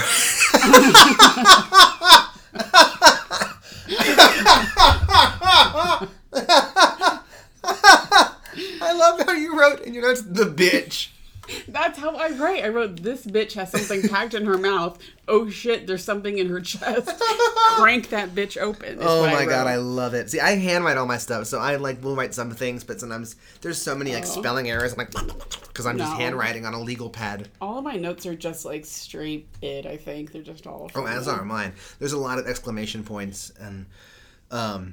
So then we get to it was someone who knew the person or worked here or whatever, with like new animals or whatever. Oh, right. Yeah, but he's a healer. He's not a vet, but he's a healer and he loves animals and exactly. So then it cuts to a room with all the animals. Yes. It just encaged birds and there's cats and there's God knows what. And we meet Peter. Peter Bernardone. So there's two facts I found from Hannibal Wiki that I was like, oh, interesting. Like, it took us this long for me to do a little bit of research. For me too. You've been doing research. I haven't been doing any. Base level. And this is, of course, base level because it's from the Hannibal Wiki. But, so his name, Peter Bernardone, apparently that's based off of St. Francis of Assisi, whose full name was Bernardone, like, was part of his name. Yeah. Patron saint of animals. Yeah, patron saint, exactly. And then the character of Peter was inspired by a lighting rig who... a lighting guy, a grip, who Brian Fuller worked with, who had a lighting rig fall on his head and suffered cognitive impairments from that TBI, but then kind of got a second life recuperating and rescuing animals. Oh, nice. So, like, that kind of idea was based off him. Oh, that's sweet. I don't know if that other person also, like, put dead bodies in animals and put birds in them. Well, I don't know. But that's just for Brian Fuller to know, and then apparently Brian's first choice for this character, which I can't imagine it because I think Jeremy Davies crushes. Yeah. It was Patton Oswalt. Oh. That would be such a different vibe if it was Patton Oswalt. Yeah, I'm sure he could do it. I think he could definitely pull it off. I'm sure he could do it. But, like, I can't imagine, like, Jeremy Davies is so skinny and has that kind of, like, just the kind of wiriness to it. Like a little mouse, yeah. I can't imagine Patton Oswalt doing that. The vibe would be really different. It'd be different. He'd pull it off, but it'd be a different person, different vibe, for sure. Yeah. But I love that actor, Jeremy Davies. You watched Lost. He's Faraday. He was in... Did I watch Lost? He was in Saving Private Ryan. Are you kidding me? Dharma forever. Dharma, baby. Dharma Initiative. Dharma Initiative forever. What's in the hatch? Hashtag what's in the hatch. Hashtag Sean Hill's our creator of our music, and I loved the ending of it because it's such a like a finger to everybody. Oh, I loved the ending. Yeah. I know. It's like Down is like one of the worst endings, but I was like, yeah, it was so totally on par with the whole rest of the show. No ending's going to be as terrible as Game of Thrones. Because fuck this season. Like, I love how before it started, I said on the air, I said I'm kind of ready for it to be over because of last season being a mess. Yeah. This season has been, especially the last episode. Crazy. I don't like really, I guess at this point, it won't be, it's been like over a week when people have, the episode that just aired was been over a week. But I was like, what's the point? I don't know. I was like, all of this just seems so out of left field. And like Arya could have died, like she's just unkillable. Just like there's so many like I know. Right? On this, you watch the show, like okay, I get it, there's a battle in this. Okay, on the surface, and then you start asking the second you start asking questions, like wait a second, why is she doing this? Or like how do we get here? Right. Wait, so now all of a sudden the scorpions are useless? Yeah, whatever. Right. This is the Game of Thrones podcast. There are 900 Yeah, go find another podcast to hash this out. But still, I was just like, oh my god. Yeah, I know. I'm kind of interested to have it be over as well. I'm ready. You're ready. I think the world is ready. I think the internet's ready. I know. And before it started, and we talked about this before the season even started, I was like so anxious, and I like never wanted it to end. But you know what? I think I'm done. Yeah. Yeah, it made us done. It forced me to be done with this show. Ugh. Okay. So yeah, Peter has all the animals, and he's You know, he kind of is like, he won't look at the picture, and he's reaching, and Will's like just taking it all, and he's like, yeah. Yeah. Horse hit him in the head, and that was he had the traumatic. He had the TBI based on his I didn't horse take being any in the head. notes on this scene. I'm like, I was like into it because I was like, literally, this is this kind of thing of like cognitive issues and things based on brain injuries is like I took classes in that, and that's what people in my field do. I don't do that. Sure. But that kind of thing. No, I loved it. I just must have been so enthralled with the scene. I just didn't take any notes. And again, Jeremy Davis plays this beautifully. He never feels like a caricature of someone with cognitive issues. He feels like a real person. He does it beautifully. So Will was like, he didn't do the murders, or if he did, he didn't mean to. He's basically immediately Will takes up for Peter. Yeah. And is like, this guy is not a bad guy. Yeah, well, it seems pretty clear that he is very careful with all life and wants to respect it, and so it's like it's not the same sort of person who would just murder someone and then try to do some sort of healing to it. And they're both people who collect animals and who rescue animals, and so Will sees a kinship in that. He sees himself, and especially later, he really sees himself in him. But and then we go. Is this whenever it skips to the crime scene with all of those bodies? No, first we have therapy with Will and Hannibal. This fucking scene. How would you kill me? With my hands. Oh, right. Okay, this is where we are. Yeah. And Hannibal, I love Hannibal's smile when Will's like, I would kill you with my hands. And Hannibal's like, all right. I got a little half chub from that. You or Hannibal? Yeah, both. Yeah. Okay, so this is what I was going to say. The lighting in this scene is so noir. Yes. So you were talking about how the camera angle is up their chest essentially and up at them. So it looks like they're both looking down at you or looking down at each other or whatever. And the lighting is so weird. There's also a moment where both of their eyes look very light. And reflective in a way, and then whenever you get a close up on Hannibal, whenever he's like, "Oh, you'd kill me? How would you do it?" Not that he sounds like that. I was like, "What is this voice?" Yeah, not that he sounds like that. He has those weird Morticia Gomez lighting on him. Angelica Houston. Yeah. It's just very noir and weird. He's half in shadow, but you can just see his eyes. It was really. Yeah, no, it was really interesting lit, and it was so flirtatious. Yes. The whole how would you kill me? Oh yeah. And he's like, why would I kill you now? I find you interesting. And Will's flipping the tables. He loved it. That's when Hannibal smiled. Hannibal loved that. He's like, I'm just starting to find you interesting, which of course is a callback to the first episode. Yes. Whenever he was like, I don't find you that interesting. Yeah. Finally find each other interesting. Oh hell yeah. Yeah. And Hannibal's found Will interesting immediately. For a long time, yes. But now Will is intrigued by this, and his feelings are so conflicted about Hannibal, which he voices later. He goes, "It must be easy to hate something. Oh yeah. It makes it easy." But I don't fully hate Hannibal. I'm kind of drawn to him, and I'm fascinated by him, and I feel changed by him. Right. I love. Yeah. This kind of this is the turn where the relationship really becomes this different relationship now. And then it cuts to the graveyard. The graveyard and Z's apology. Yeah, Zeller apologizes, which is nice. Cool, bro. We're good, right? We good? We good. I'm sorry, man. I was just tripping because earlier, with cats and whatnot, man, I just thought it was you, but it's not you, so I just want to say apologize, man. We're cool. All right, dab it up. Let's hit it. Great. So, Brian Fuller, we have the audio.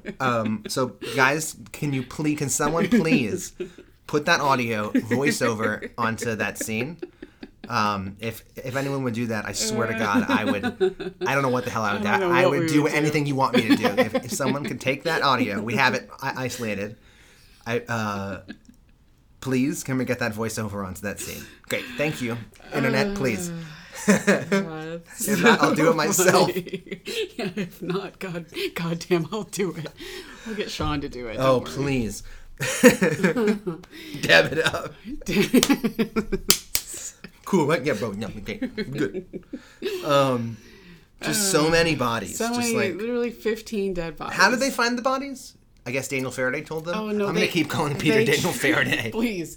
No, the dirt that they found in her mouth was they tracked the dirt to this place. Yeah, of course. Had the water from the paradise. From the dirt database. Oh yeah, Price's dirt database. That's right.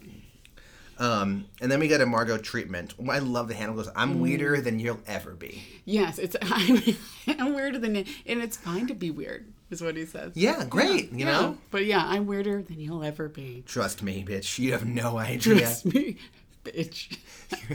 I just wish you would drop a bitch or two in there. I would love it. I watch a lot of Drag Race, and they use bitch constantly, and it's beautiful. Yeah. As like a punctuation mark, as like a comma. Exactly. You know what, bitch? And like it's gorgeous. I would love if Hannibal again. Let's voiceover. We're gonna add some voiceover. It's like if Hannibal's like a little protein scramble. So I thought today, bitch.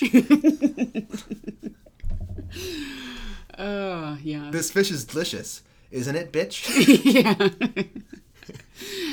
This is a game now. It's great to have a friend for dinner, bitch. This is going to be a new segment. When would be funniest to have Hannibal say bitch in every episode? Okay. We're going to find at least one line to add that. bitch to. I like that. All right. Let's try not to have each other forget that. 'Cause I will. But yeah, all these dead bodies. Okay, great. Right. Okay. And then Hanny and Margot is back, and it's fine to be weird.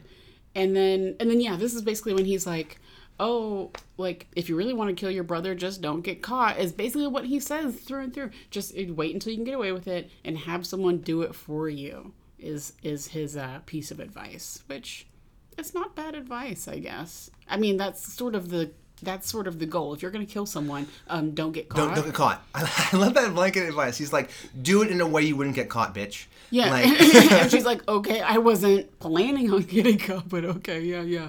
Good advice. Thanks, Hanny. Yeah, so wait. Okay, so we're back at the stables. Oh, this is when it's Will and Peter. And there's obviously lines. Peter and the social worker is like Will and Hannibal. It's like boom, bang, bing, bang, boom. That's the relationship parallel. Well, I wrote Will sees himself in Peter, but I forget what was like going on in this scene. There's apparently this is whenever Peter's like, I didn't kill him, but like, oh, someone else did. Like, I can't tell you who it is. No one will believe me. He'll make sure no one believes me. And Will's like, I know what that means. Yeah, trust me. I will make sure they believe you. Right. I know exactly the situation you're in. Right. And then we meet the creepiest man This fucking actor crushes. I didn't do X-ray. I should have done X-ray to figure out what his name was. Because I feel like I've seen him in other stuff. Yes. I don't know what, but he's around. I'll try to look. Okay, and so Alana's interviewing him, and he is a psycho, and she knows he's a psycho. I love Alana in this scene, because she's just she's just like taking notes, and just smiling and be like, I know you're a psychopath sitting in front of me. Okay, great. And then he writes him down, he's like, what? How'd you write down? And she's like, an observation. But don't worry, and like reaches his hand, reach over to touch him, and he's like flinches and like so brilliant. Yeah, so smart. But I love that response. But personally, I was like, okay, an observation. I have a few adult clients I work with, and I have my notepad, and they're like, one of them especially is like, how'd you write down there? And like. Sometimes I'll say it, or like just me writing down notes so I can remember things. Yeah. But I think I might just be like, an observation. Yeah. No, I feel like we've all been there, or like those of us who go to therapy, I suppose, where like your therapist writes something down, you're like, oh no, like what did I just say? Like what? Yeah. What are they writing? Yeah. But yeah, it's just an observation. My therapist actually doesn't take notes. Oh really? Yeah. Yeah. That's interesting. Yeah. So he does a lot of voice. This actor is Caleb Diam.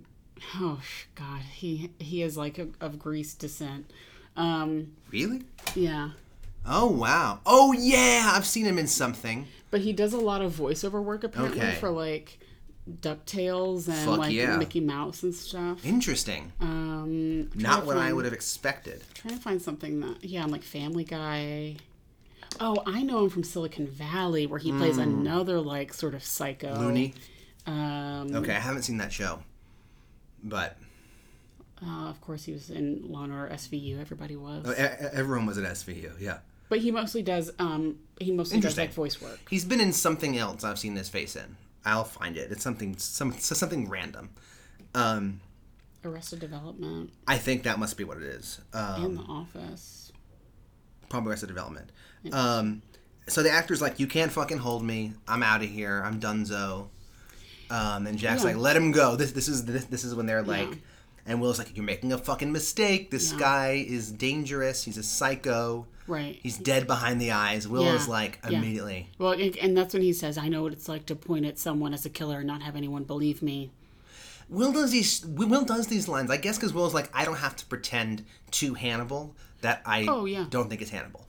Oh, and he says that to Hannibal. Yeah. He's like, we now know. Yeah, and Will goes, just don't tell me anything. Don't lie to me, but a sin of omission's better. So, let's just leave this unsaid if we can't tell the truth to each other. Oh, yeah. Well, but we both know. And he says specifically, I don't have to lie anymore, but you still have to keep up some sort of facade. Like, I can just say, I'm out of jail, y'all. And also, I still think Hannibal fucking killed someone. Yeah. You know what I mean? And Hannibal has to be the one that's like, no, I didn't. Yeah, right. Again, with the voice. Yeah, and then Jack says that line. Jack says it so convincingly that at first I was like, Jack, I thought you believed Will. Exactly. And then I was like, oh, maybe. Yeah, maybe he's just putting on because Hannibal's right there. Okay, so my question here is... What's your question? My question is... Okay, so, like, in the next scene we see, like, Hannibal and Will in the car, like, going to the stables. Why wasn't there, like... people already there? Like, they show up too late, ostensibly, you know what I mean? Yeah. And I'm thinking, why wasn't there already, like, at least a cop car out there, or like someone just like watching the premises? This is like technically, I guess, still a crime scene. I don't know. I was like, why was he allowed to just like go back to the stables if we have this sense that he's a suspect? Like, clearly, I mean, we're not detaining him, but we're asking questions. Peter could be a suspect. Yeah. Peter could be a suspect. Why isn't he in this? Yeah. There's no one there. I was just like, wow, Hannibal and Will show up a bit late here. I mean, more or less. Or they could have. Someone could have been there sooner, and just why weren't they? Was my question. Fucking, of course. So I didn't even write anything down. Did we miss? Is them in the Bentley before or after Peter shows back up and all his animals are missing? No, so Peter shows up. We go to the stables first. Peter shows up. Okay. All of his animals have That was when I was really worried. I was going to see like a totem pole of dead animals. I was terrified. That would have been on par with the show. It would have been, and I was like, oh no. No, yeah. They've just, I guess, presumably just been released or something like that. Hopefully. And there's another dead horse, and his caseworker's there, and he's like holding a ball peen hammer. Holding a ball peen. What a way to kill a horse, Jesus. But then it cuts to Hannibal and Will in the car. Yeah, well, at first, like, Faraday is looking and, like, is shaking. It's, like, shaky, like, vision. Yes. And there's, like, a knife. Like, he's looking at something sharp. I couldn't figure out what the hell he was looking at. I thought he was just looking at the ball peen in his hand. Oh, was it the ball peen? Okay, he was looking at something, and presumably, like, he's going to grab it and fucking hurt the guy. Yeah.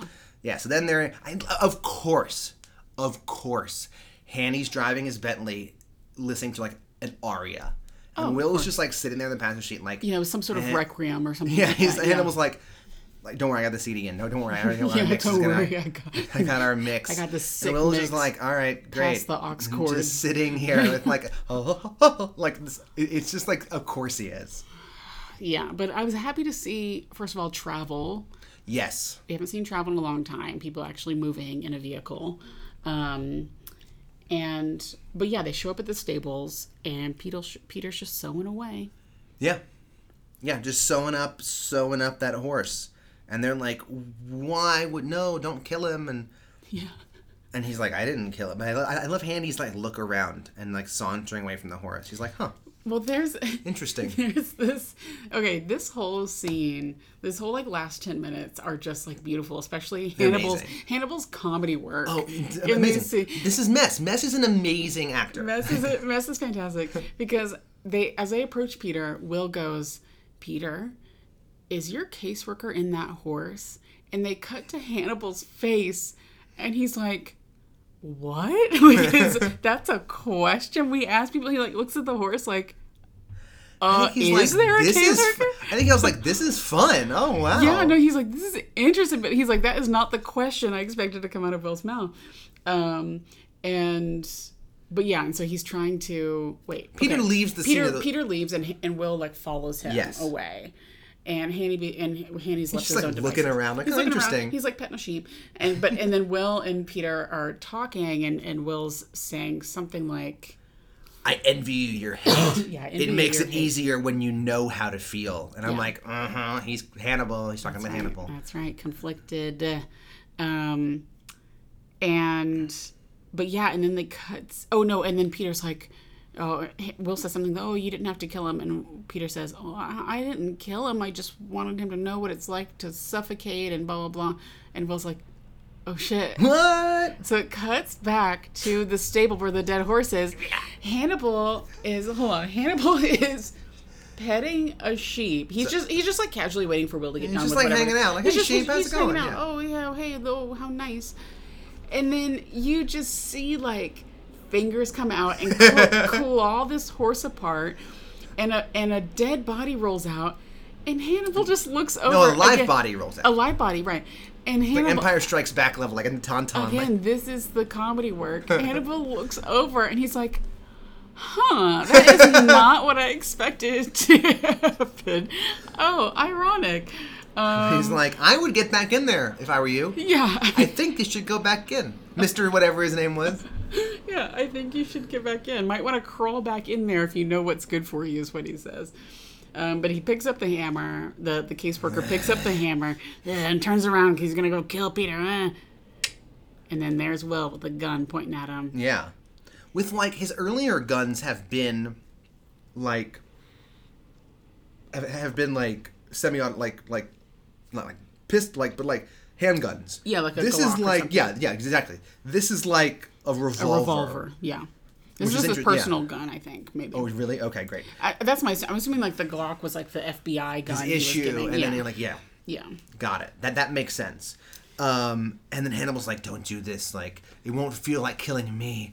Like, Yeah. if you fuck this guy, it won't feel like you're fucking me, basically. Yeah, Like, well, I mean, like, I think that's a good point. yeah. But then he's like, if you're going to do it for yourself. Like, he's just like, I want to see what's up. Yeah, but I think he's trying to keep his head on straight because he knows that, right, if he just, because Will's trying to set him up, he's like, pick up the hammer again to probably make it seem like he was, like, coming at him or something like that. Yeah, and Hannibal's like, all right, like, part of me does want me to see you murk this man, but also know that, like, you're just gonna, like, we're just gonna start the cycle over again. Like, it's not gonna make you feel great. Yeah, but I think he's like, if you're gonna do this, I want you to feel good about it. Like, I want you to do it for the cultivating that, like, killer in him that he sort of wants to see in Margot and others. Yeah, exactly. And then he's just like, he pulls the trigger and Hannibal grabs puts his thumb, blocks the hammer right in time, like cat-like reflexes. Yes. Just blocks the hammer. I love when he says, "This is not the reckoning you promised yourself." Yeah. Oh my God. Yeah. And then he's like, my boy Will. Like, I know when he grabs his head. The hug. This is iconic. Oh, it really is iconic. This is I feel like so much fanfic is based on this moment right here. Yes. Where he grabs his head and, like, cradles his skull and is, like, smiling. Mm-hmm. He's like, my boy's all grown up. Boy. He was going to pull the trigger. He's so proud of him. Yeah, I know. He's like, oh, in my wildest dreams, I couldn't imagine that you would be this wonderful or whatever. Oh, I've fed the caterpillar. I've kept the cocoon warm, but you never know what the butterfly is going to look like. Like, what? And I love this, because, like, it's so iconic, and, like, this is their relationship for the past few episodes coming to another point. And yet it also, like, drives home.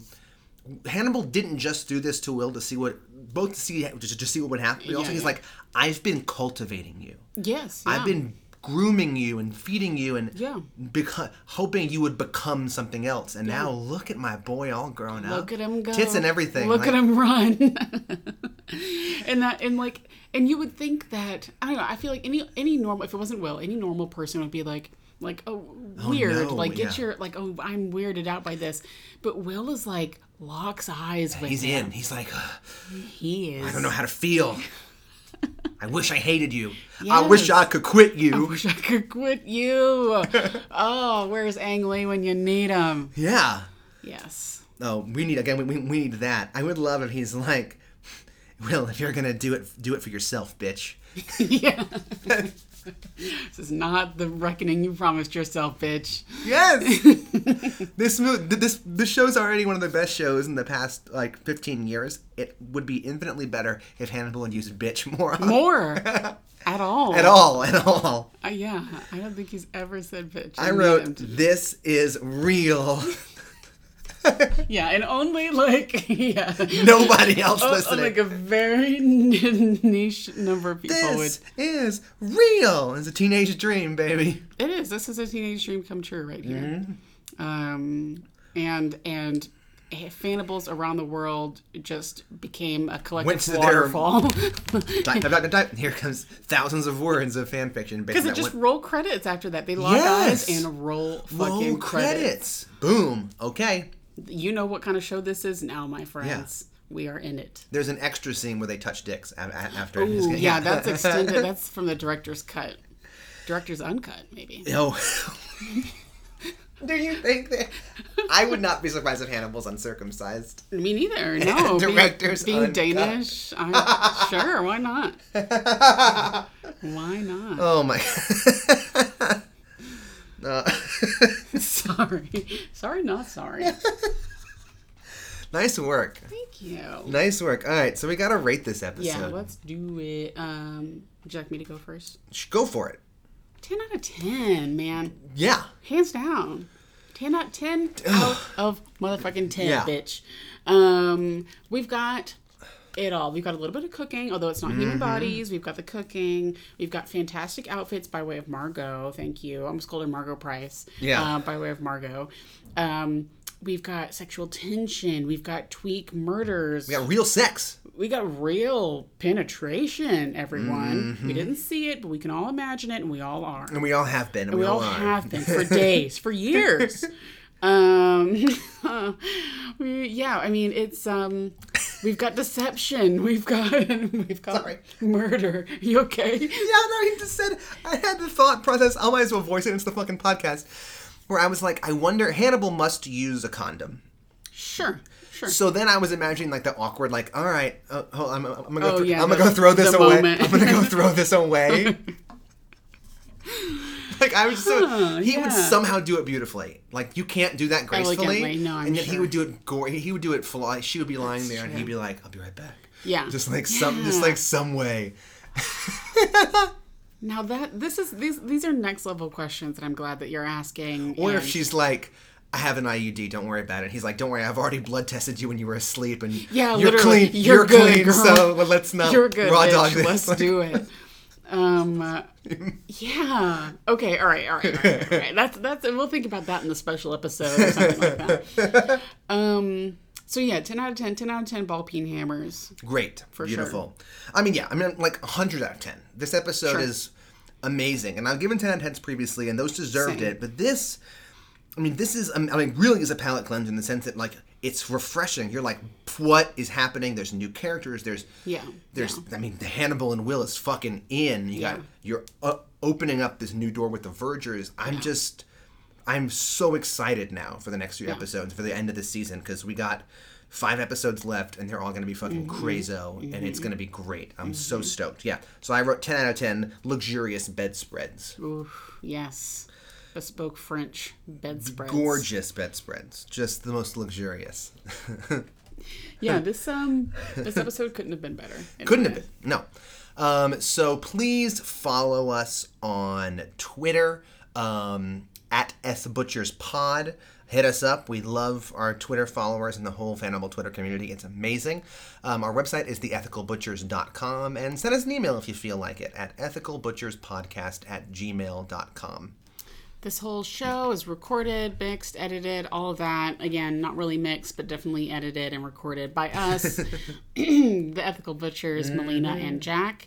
Our theme music is by Sean Hills, and our logo design is by Jonathan Larson.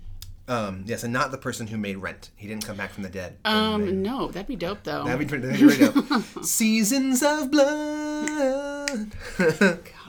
That is going to happen. Don't worry. It's going to be a costume theme. Oh, don't worry. Oh, Seasons of Blood. There's going to be a costume theme song, or seasons of, just anything. Seasons of plaid. Sure. Whatever. All right, everybody. All right. Take care of yourselves. Take care of each other. It's wild times out there right now. But I hope you enjoyed this episode. Bye, y'all. See ya.